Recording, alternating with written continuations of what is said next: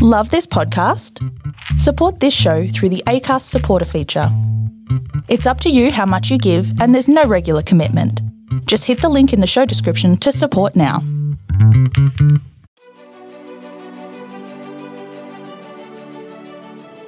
Hey, this is John Lee Dumas of EO Fire, and welcome to Master Leadership. Great leaders ask great questions, and this podcast takes you on a journey to master leadership with questions that matter to leaders who matter with your host, Lily Sanabria. Hi, this is Lily, and today we have the pleasure of having Jessica Cabine with us. Now, Jessica has been the principal of the Woodson Kindergarten Center since 2012. Prior to this position, she was an assistant principal, supervisor of special education, all in Austin, Minnesota, and the special ed teacher in St. Paul, Minnesota. Besides being a principal at Woodson, she is the facilitator for the Minnesota Principal Academy out of the University of Minnesota in units surrounding literacy, ethical leadership, and RTI. She also is a principal facilitator for the Minnesota Department of Education and Minnesota Elementary School Principals Association Pre-K to 3 Leadership Series. In 2016, she was named Digital Leader of Early Learning by NAESP/VINCI. In 2017, she was named the Minnesota National Distinguished Principal. She is the co-moderator of hashtag ECE Chat on Twitter and writes on her blog, principalinbalance.wordpress.com. So welcome, Jessica Cabine. How are you? My gosh, I'm wonderful. The sun is shining up here in Minnesota, so it's a good day up here. Oh, great. It's raining here, but it's still a good day. And we're so happy to have you on our podcast. As you know, this podcast takes us on a journey to master leadership. And we want to do that today, Jessica, by asking you key questions. So are you ready to pour into our listeners? I am honored and would love to, yes. Awesome.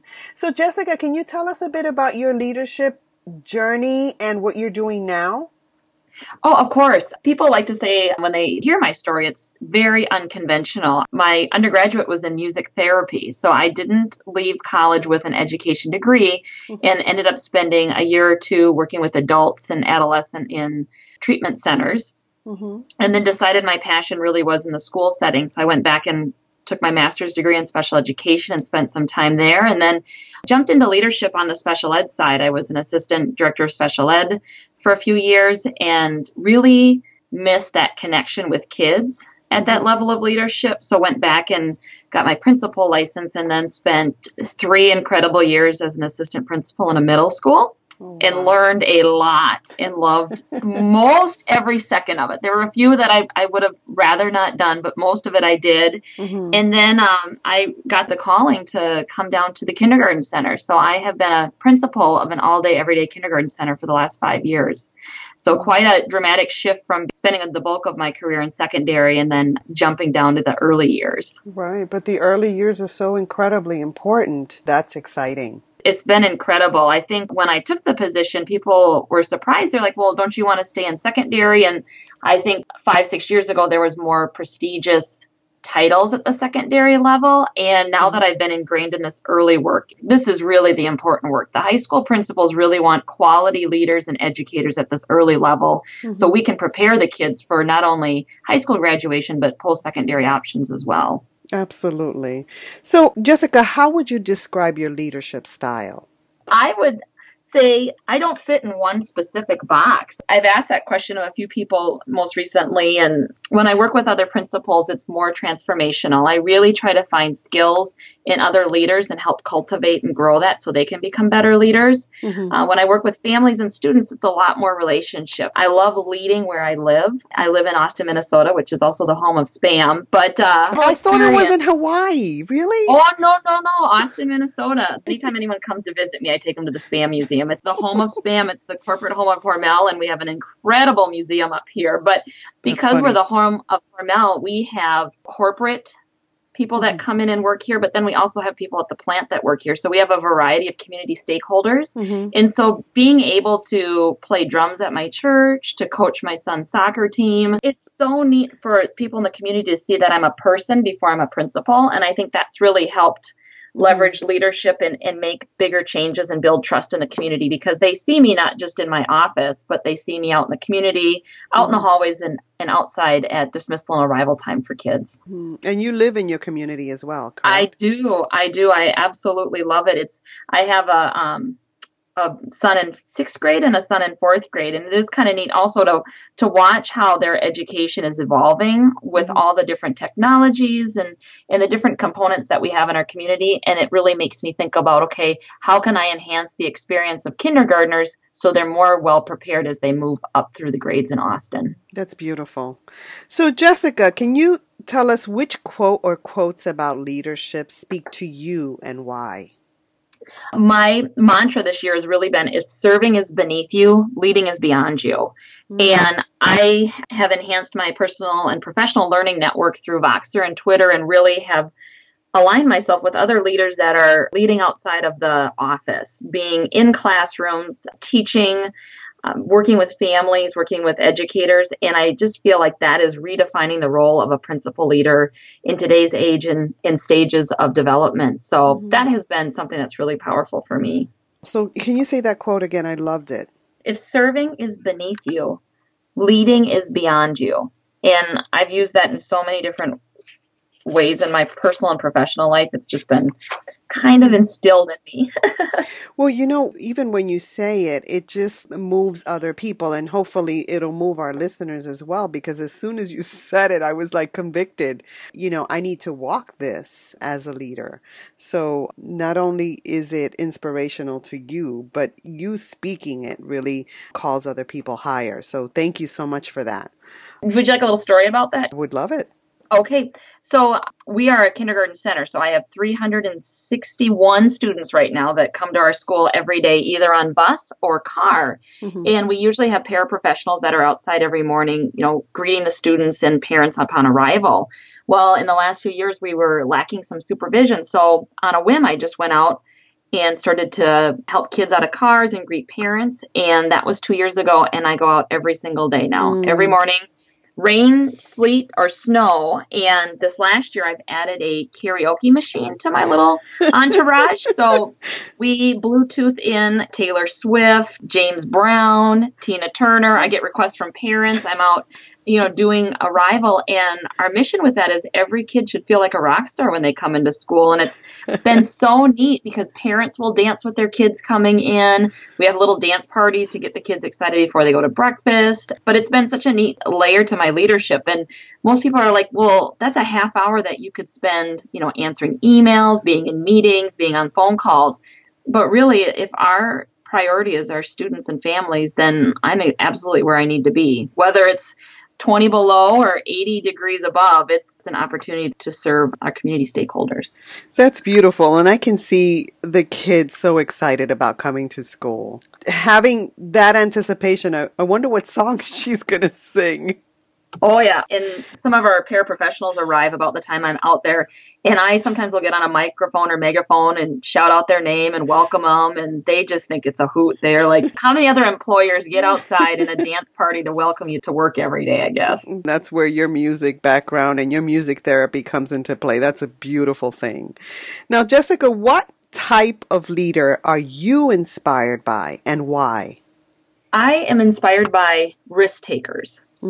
I love to learn from others who are trying things that are very unconventional or innovative, and not always do they work or successful, but they continue to try. And I really appreciate that type of leader and really gravitate to learning from them because I think it's so important as adults to continue learning ourselves. And learning isn't always about success, but it's learning through the failures. So that's been really inspirational for me to learn from some leaders, not only here in our region, but to connect with other leaders that are authors and national speakers when I attend conferences and spend time listening to podcasts and other things that they might be in. I love that because fear can certainly get in the way of taking risks. The fear of making the wrong choices pulls away from that creativity. So I love that, risk-taking. It's been really powerful for myself, and I try to model that now in our school. As you know, technology is becoming more and more a part of our school and schooling, and our students really gravitate to learning through that mode. And so one of the things that we started last spring was a coding club for our kindergartners, and I'm actually the one who teaches it. And our teachers, some of them are the different generations, some of them are my age, some are significantly younger, and some are a few older than me. But it's been really helpful for myself to be the risk taker because I grew up with a typewriter. You know, I didn't have email till after college. Smith Corona, yes. Yeah. And now I'm trying to teach 15 5-year-olds how to program robots and get them to move around the classroom. And the teachers, when I first started it, they were like, what is she doing now? And what is this going to mean for me? And I've just kind of opened it up to say, you know, if you want to come in and observe, I'd love some feedback on how I'm teaching and how I'm releasing the instruction.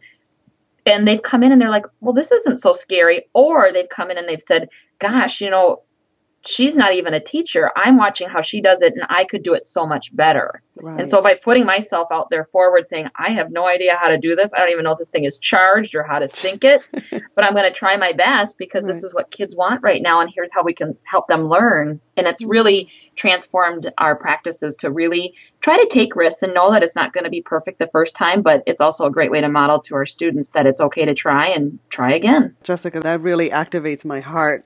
I picture you taking those risks, and what's most important is that the kids see you, not just talk about taking risks, but they watch you take it. And so that's beautiful. So Jessica, what's the best advice you've ever received? Oh my goodness. I would say I learned it from actually my neighbor, and it was just pause and reflect about the goodness around you. I think sometimes we spend so much time staying busy, wondering or worrying about what others think of us, or if we're doing the right thing or not, and having doubt in our work. And it's okay to just pause and take a deep breath and just look around you and be grateful for what you have and what you've helped to inspire and dream, and then keep moving forward. But I think sometimes we get caught up in everything else that we don't take that time for ourselves. You know, that speaks to me because I tend to go from one thing to the next, right? So I accomplish one thing and I'm like, okay, good, check. And I go off to the next and I forget to stop and celebrate. It's so important. And I've tried to be more intentional about that in my personal and professional lives. As we're doing the interview, I said I came in to do it. And right to the left of my computer is my school picture of both my boys and a little card that says, I'll be present with you both this year. So it's just something to remind me if I look at the clock and it's 4:45, 5 o'clock, it's time for me to go home. The email will always be there when I get back, right. But they won't always be home and wanting to see their mom as they get older. So I think it's just really trying to reflect on what's important to you and making sure you're spending and monitoring time for that. You know, I love that you said that because especially now, principals, assistant principals are so bombarded with so many things, and they have this, I guess, need to stay on top of everything, to cross every T, dot every I. But I love that you said that because it's bringing it back to what's the most important thing. Absolutely. And my support network of my husband and my 2 boys is really what keeps me going. And if I don't go home with 110% for them, it's really not fair to them. So it's important to really balance that out. And absolutely, this work is hard. You deal with daily situations that could break your heart, and working with staff and students can at times be, very emotional. And so trying to find ways in which you can put that aside and refocus on your family and the positive joy in that really helps in the long run, because ultimately I love my job as a principal, but my priority is to be a wife and a parent and a person. And so trying to make sure that those quadrants are all balanced out is a challenge, and there's different seasons to it, but it's important to maintain those priorities. And Jessica, as a parent, I really appreciate that because you're walking the talk. So, as a principal, what does it mean to have a good team, and how would you build or sustain one? Well, I hate to say it because I'm worried that people will come try to poach these incredible teachers and paraprofessionals in our building. But leading is about listening, learning, and then leading together. So I came here, not everybody knew who I was or what I was about. They just knew I was working at the middle school and what would I know about kindergarten. So it took a while to build trust with the stakeholders here and spending time in classrooms and talking to teachers and paraprofessionals about the values of our school and what they wanted me to make sure that I knew as I came into this position and as I sustained it. What are the values of our kindergarten center? What do we want to make sure that we hold true? And then just we continue to build a foundation for the first few years about recognizing and celebrating each other as professionals. And then we started the deeper work of recognizing and responding to student behavior. And then finally, in the last year or so, we've established the heavy PLC work. We've worked with Ken Williams in making sure that we're really using the professional learning communities to fidelity. But we wouldn't have been able to start that year one because you need to build trust. And I need to be able to walk into a classroom and they know that my intent isn't negative, but it's always about learning and growing with you. And so we're, 5 years into this now, and it's just been incredible because I can also take that feedback as well as a professional and what can I do better? And then hopefully instill that in the other learners in the building, children and adults. So building trust is big. Oh, it's huge. It's huge. And I think as adults too, and especially in education, there are so many opportunities for us amongst each other and out in the community to hear that negative feedback. And so really helping to almost that 4-to-1, 4 positives to the 1 piece of feedback. We need to do that as adults too, because we also need our cups filled. We model it for our students, but are we filling our personal and professional cups with each other to keep going through the rough days and the hard work so we can have those celebrations down the road? Okay, great. Now, speaking of rough days, tell us about a challenge that you've experienced and how it has shaped your life. Oh my gosh.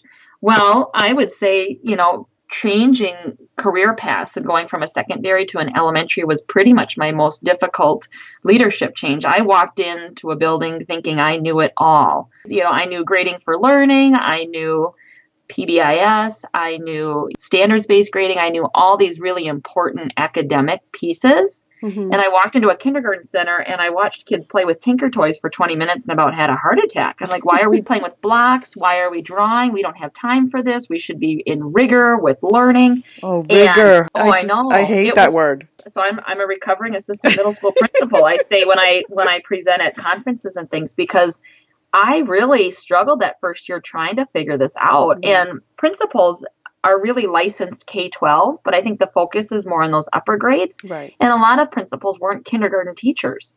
And so we are walking into a situation where we're trying to figure out the best developmentally appropriate practices for our youngest learners, but we're not equipped with that knowledge ourselves. So it was 2 to 3 years of really learning the research and spending time at the state and national level, finding out this information. And the state of Minnesota has done a phenomenal job of offering professional development for elementary principals specific to pre-K3. And I've been honored to be a part of that work now because my passion for this work now has become a mission to help other educators and leaders understand it. Because once you start to learn the importance of doing it right, makes all the difference. And that R word doesn't come up much anymore, Lily. Now we're looking more at intentionality of learning. So if you're doing play-based learning, what's the intention of it? Are you working on, your math essential outcomes while incorporating play with it? Are you doing some patterning? Are you doing some sorting? Are you working on your social emotional development? Are you helping kids learn how to turn take, how to problem solve? Are you enhancing literacy skills? Are you creating some comprehension knowledge of a story through dramatic play? And so we're doing all those incredible things. It's just now we're doing it with a heightened level of intentionality that we all know about. So when I walk into a classroom or play centers, I know exactly what they're trying to get to, what learning targets, but the kids are still having fun while they're doing it, and so are the teachers. Right. You're a part of this movement. So how can our listeners get more information about this? Oh, of course. Well, feel free to follow me on Twitter and I'll get you that information. But 2 things that we do. One, in the state of Minnesota, we've done what's called a P3 leadership series. And so we also have a website that enhances some of that knowledge. So we brought in professional speakers from across the United States that know developmentally the grounding work for early learning. And then as teams of principals and educators and superintendents, we went back and worked then in our districts. How do we continue to make this work in our district, in our context? And so we used the NAESP Professional Learning Communities guideline as well to kind of guide that work. Then at a national level, I have the absolute honor of co-moderating a Twitter chat on Tuesday nights with Heidi Veal and Nancy Alvarez. They're assistant principals down in Texas at a pre-K center. That sounds like the happiest place in the universe. But we get to, on Tuesday nights, we have deep conversations about what does early learning look like and how do we learn from each other to make it better. And so that's been such a great professional development tool for myself because I'm learning what other pre-KK systems are doing, and I don't have to do a site visit to get there. You know, and I can connect with them, and we take pictures, and we then use the hashtag ECE chat throughout the week to build our base of knowledge and enhance that professional learning community in the early years, because that just is an area on social media that we want to see grow, because we all have such great resources and we can learn from each other. And using social media is a great tool to bridge that and to connect each other. Perfect. So, Jessica, can you tell us about one of your greatest successes and how it has shaped your life and the life of those around you? You know, it's going to blend both areas, but I would say my youngest son, Isaiah, his first year of kindergarten was mine. The difference was as we had just adopted him from Ethiopia 6 months prior to him to starting kindergarten. And so his learning curve of not only learning what it's like to live in the United States, but what it's like to learn was huge. And as a parent, watching him struggle and persevere and come into kindergarten well below what we would call, quote unquote, kindergarten ready. And now he is in fourth grade. He's exited EL services. He is not only on grade level, but exceeding in math, has driven me to really just be so proud of him and the work that he's done in the community of African women that continue to help me learn how to be a better parent and a bicultural parent has been just immense. And just how he learns and how he understands things has helped me grow as a principal and as a leader to really make sure that we are honoring the diverse perspectives that all our children bring into the school. And he just makes me a better person. And my oldest son was the one who really got me into coding. So I think my kids really continue to push me professionally on a personal level. Oh, that's great. You know, we have so many connections. I had an early intervention agency, so that was my heart. I'm a special ed teacher, and we adopted a son. He's Jamaican Trinidadian, and he's 14 now. A whole lot of other learning that I'm developing. So I'm so excited that you're on and speaking about these things. Now, getting back to leadership, what would you tell a new leader who's discouraged about their working climate or culture? Connect with others. Reach out outside of your school district. There's great chats on Voxer or Twitter where you can connect with others either on the major social platforms or direct messaging and find out from others how they handle those things. Seek mentorship if you have mentorship within your district. That's also a wonderful way to just have a safe person, because you're not on this journey alone.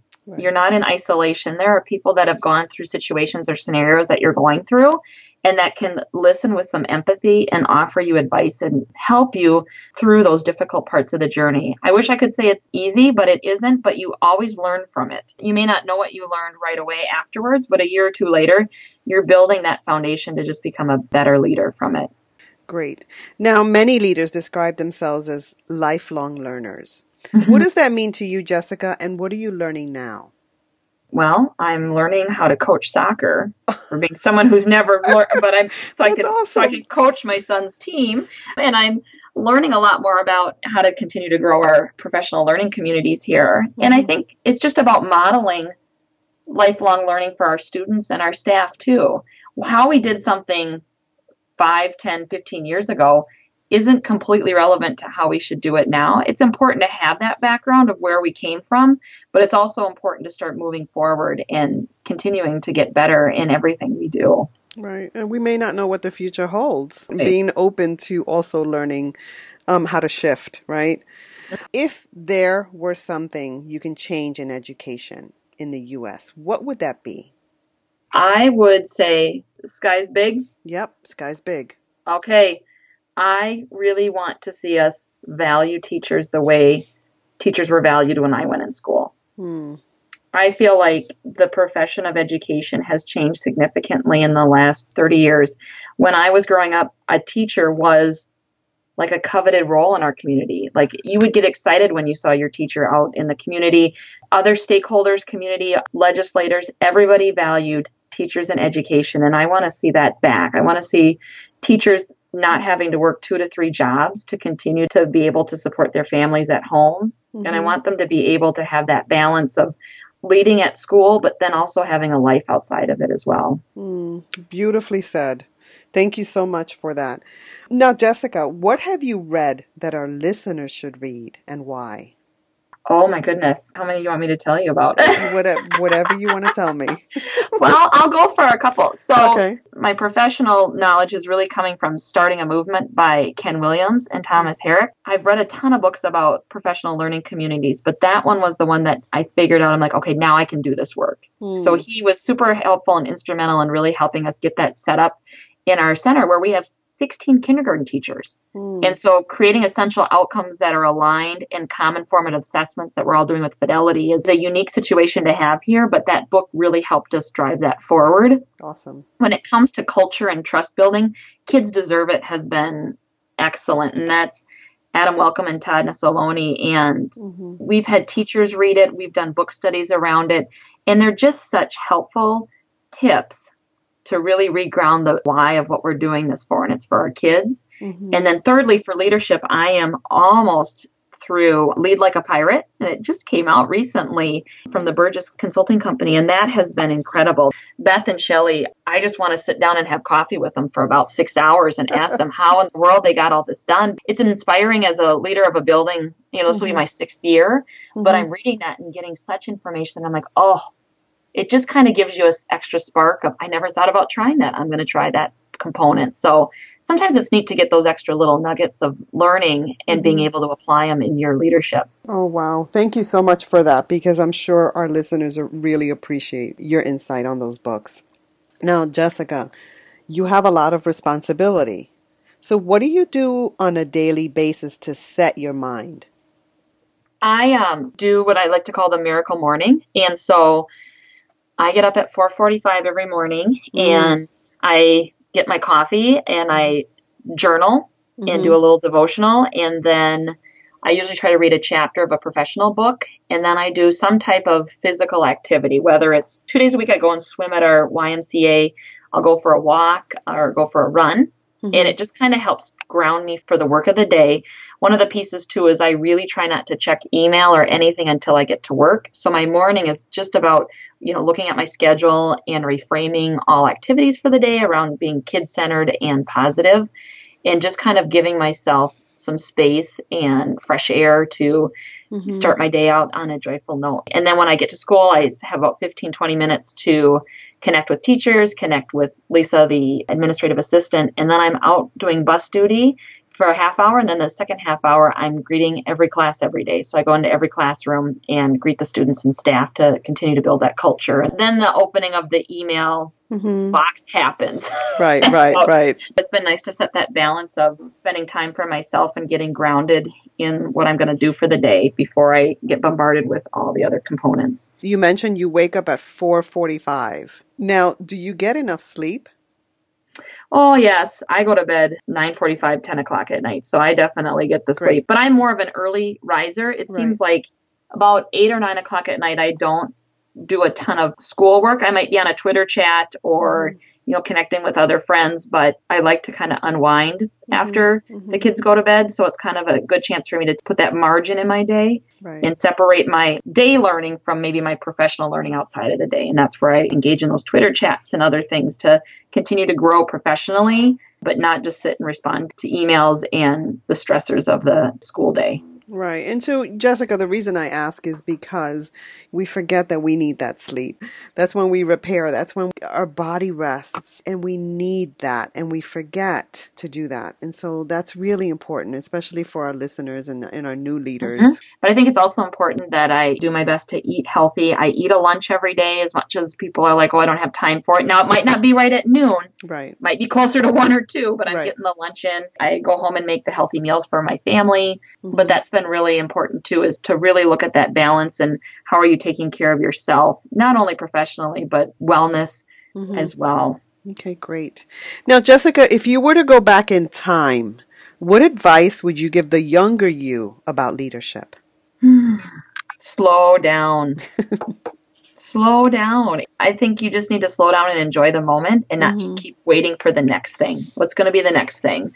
Also, just listening more. I wish my first year in all of my positions, I would have taken more time to listen to the people who had been in the building longer and listen to all types of stakeholders and really get a better sense of what their vision was for the school versus I always felt that my competence was so important. I had my confidence and competence. I got them really meshed together. And so I felt like they needed to see me and hear all the research and hear all the new things we wanted to do. And I should have slowed down a little bit more and listened to what they held dear and continue to make sure that I was honoring that and trusting them with that and keeping that as a foundation.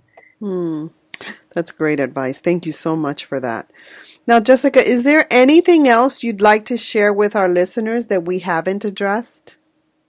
Well, and I just wanted to say, too, that if you're considering becoming a leader of any level, don't be discouraged. Please keep trying. And that's so hard because this is the season where opportunities, positions are open and you're interviewing and sometimes you might not get it. And there's always down the road a reason why. And I sat through and I interviewed for an elementary principal position and I didn't get it. And ultimately, I'm in a much better space than I probably would have been had I gotten that position. But at the time, it still hurts. But just keep trying. If you have a passion for leading, you're going to get into the right fit and you are going to love it and you're going to just thrive from it. So just be patient and just keep putting yourself out there and take that risk because in the end, it really is ultimately worth it. Great. Jessica, I want to thank you so much for adding value to me and to our listeners. Oh my goodness. Well, it's just been such an honor to be with you. And I certainly hope that they've gained some information from you. And whatever I can do to always help, I'm here to help and encourage. Great. And so we're going to get that information from you and we're going to post it. Sounds great. Fantastic. Thank you so much. Bye-bye. Bye. Hello, leaders. In closing, here's a quick message. Coaching is the art of influence that underpins leadership in the 21st century.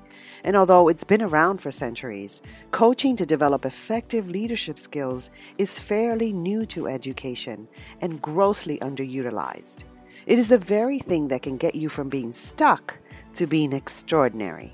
So go to masterleadership.org and sign up to get a free coaching session.